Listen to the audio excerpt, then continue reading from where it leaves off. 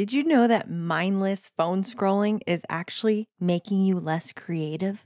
Yeah, instead of allowing us to think outside the box, this constant sound machine distraction maker is actually forcing us into an intentional thought pattern that is restrictive. And it doesn't allow our creativity to develop, to get curious with our thoughts and our creativity. It squashes it. So I'm going to talk about a couple of things today that will help you spend a little less time on your phone and a little more time on creativity. I'm Priscilla Pfeiffer, and welcome to Spark Your Inner Fire, a podcast for artists, performers, and closet creatives. You bring a lighter, and I'll bring the fuel. It's time to spark your inner fire. Any of those sounds sound familiar? They're the notifications going non-stop on our phone.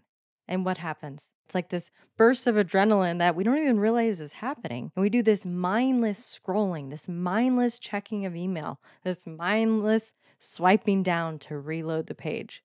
Now, we all know it's a problem. We know, yeah, I really shouldn't be on social media as much. I really shouldn't be on my phone as much. I really should. Well, we keep shoulding on ourselves and we need to stop. What you probably don't realize is that this mindless scrolling, these mindless actions, are actually screwing up your creativity. Now, if that isn't reason enough to put down the phone, to turn off the notifications, I don't know what is. They've done so many studies on how the increase of phone use decreases your creativity. It's been proven. Now, I will preface all of this by I am no one to be preaching to anyone about too much phone use because I am so guilty of it. And I'm talking about it because I know I'm not alone. And there's a couple of things I've been implementing lately that have been really helpful. So I wanted to share them with you in hopes that it might help you as well. And hey, if it's going to help us boost our creativity, then sign me up. So I try to practice what I preach. And I figured this message would be the perfect timing to talk about this because as you're listening to this, the very moment that this podcast episode got published is during a time that I am not on my phone. I'm actually taking a 7-day phone detox right now as you listen to this. Well, not if you're listening to it a month later, but I'm deciding to take a phone detox while I'm on vacation. Now, what's a phone detox and what does that entail? Well, what happens in a normal detox that involves food? Typically, you'll take things out that aren't so good for you in a certain amount of time, maybe 7 days, 5 days. Maybe you'll be only restrictive to a certain type of food, a certain type of juice, fruit, vegetables, being very diligent to only be consuming the most important things that are most healing for your body. So if you put that into terms into a phone detox, it's very similar. We're detaching ourselves from the possible toxic phone scrolling, the toxic media, toxic news, toxic gossip, and even there could be a lot of toxic comparison, comparing what other people are doing and what you're not. It's just human nature. And so what happens when you take things out? You're able to better focus on what good to put in. So as I'm taking this phone detox and removing myself from needing to check the various apps and updates on my phone, I'm making time for being present. I'm making time to absorb my surroundings and the people I'm with. And I tell you what, every single time I do this, it's like a newfound appreciation for all of my surroundings, a newfound gratitude that I'm able to grasp and recognize. And it's beautiful. And I'm pretty sure my husband appreciates it because he's not much of a phone person anyway. He's not always on his phone. I'm typically the one that's got the phone in my hand. I'm doing work. I'm taking 1,000 photos every 5 seconds. And I will still be taking photos. Don't you worry. But my phone will be in airplane mode. So try it out. And it's not going to be easy. So maybe start with a day. And you may be saying, there's no way I can not use my phone. Like it's for my work. It's for everything. Like, what are you talking about?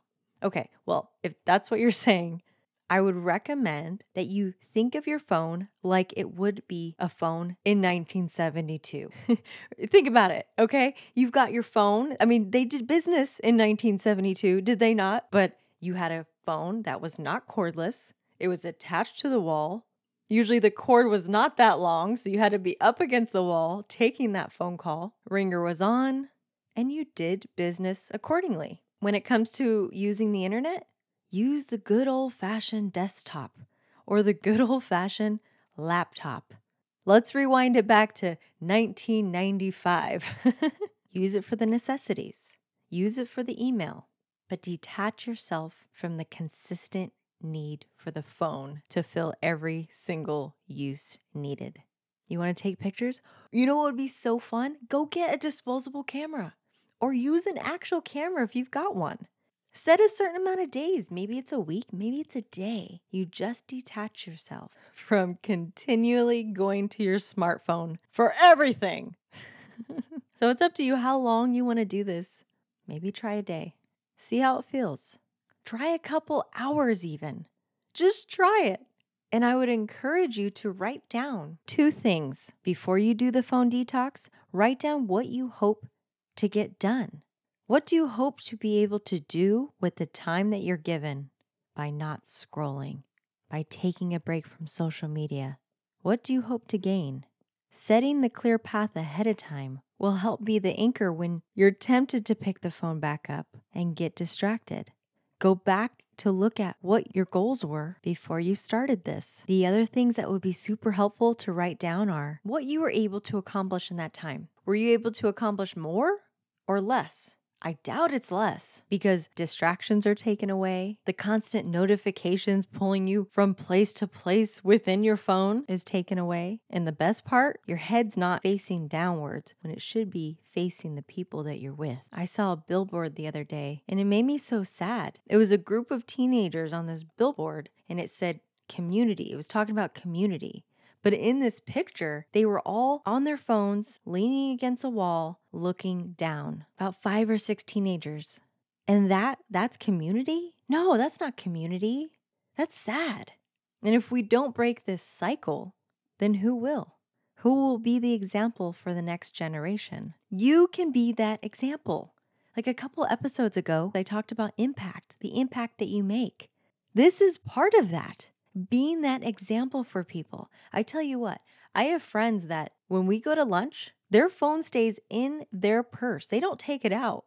Sometimes they take it out right before we're about to leave, but it makes me not want to take mine out. I'm like, wow, it makes me more conscious of wanting to make sure I'm present with that person, with my friend. So remember that you can be that example for the people around you. The other reason I wanted to talk about this topic is because if you listen to the previous episode, if you haven't yet, go listen to the episode that I did right before this one about mindfulness for creativity, because this is a sort of part 2. I actually had a lot of this information in that episode, and it just got to be where it just needed to be its own episode. And you'll notice that when you take this time away from your phone, will open up an incredible opportunity for creativity through the increased ability for observation, being able to see everything around you, being able to absorb all of the senses, to be able to create patterns and connections and collaboration and ideas. These things allow for creativity and imagination to run wild. The last time I did a phone detox, I made sure to replace the things I would normally do in the morning, like looking at my phone. So I replaced it with dance and movement. I put on the music and just moved without self-judgment, without caring how I looked, without worrying about my technique. Yeah, I know, dancers, it's hard, but just threw it all out the window and just moved for me. And doing that every morning for the duration of the time that I did this phone detox, man, did I get some incredible ideas popping up. I mean, after I finished dancing, I'd be writing a mile a minute, getting all of these things out that I had created. Those are the moments that solidify my theory that the phone is not conducive to creativity. Sure, it's good for research, it's good for data and business, but when it comes to original ideas, that, my friend, requires to get deep with oneself. Digging deep to the innermost feelings and emotions. That's where creation is. That's where you can make something of what you're feeling. The other thing that has been super helpful for me avoiding the mindless scrolling or mindless swiping down to reload is to move the apps on my phone. So I used to have Facebook and Instagram and all these frequently visited apps on my home screen. It was the first screen that pops up on my phone. And I hated seeing uh, the notification with the number on the corner of the app showing how many notifications I've missed. Oh, I used to try to just catch up with it. I can't handle the number 5. I can't handle the number 247 in the corner there. And it would drive me crazy. So I actually purposely started just leaving it to kind of desensitize myself of that red number in the corner. In fact, just today, I had a friend look at my phone and say, "Oh my gosh, how do you have that many emails? How does that not drive you crazy?" It's by design. Do you want to know how many emails I have? You know what? You want to know what the number says, the corner of my email inbox? It says 148,899. Yeah, talk about desensitizing myself. It no longer bothers me because I don't allow it to bother me. What time am I saving by not going through all the stupid emails, the spam? What am I able to do with that time by not worrying about having to delete every email that I don't need? If I need to find something, I use the search bar. Easy does it. But the thing that's helped the most is moving my apps. So if you've got Facebook or Instagram that you keep going into, put them in another portion of your phone.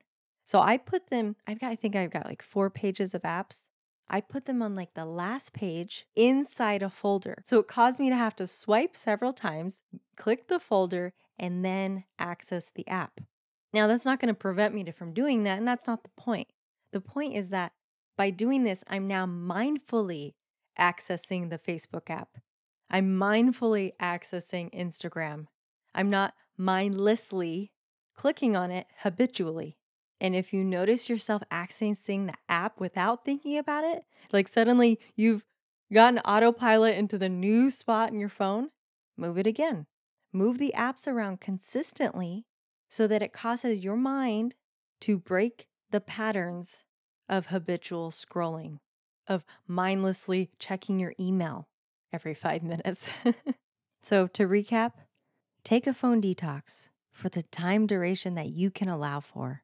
Keep a journal of the things that are changing, even the urges that you may have. Move around your app so you can be more mindful about what you're doing on your phone.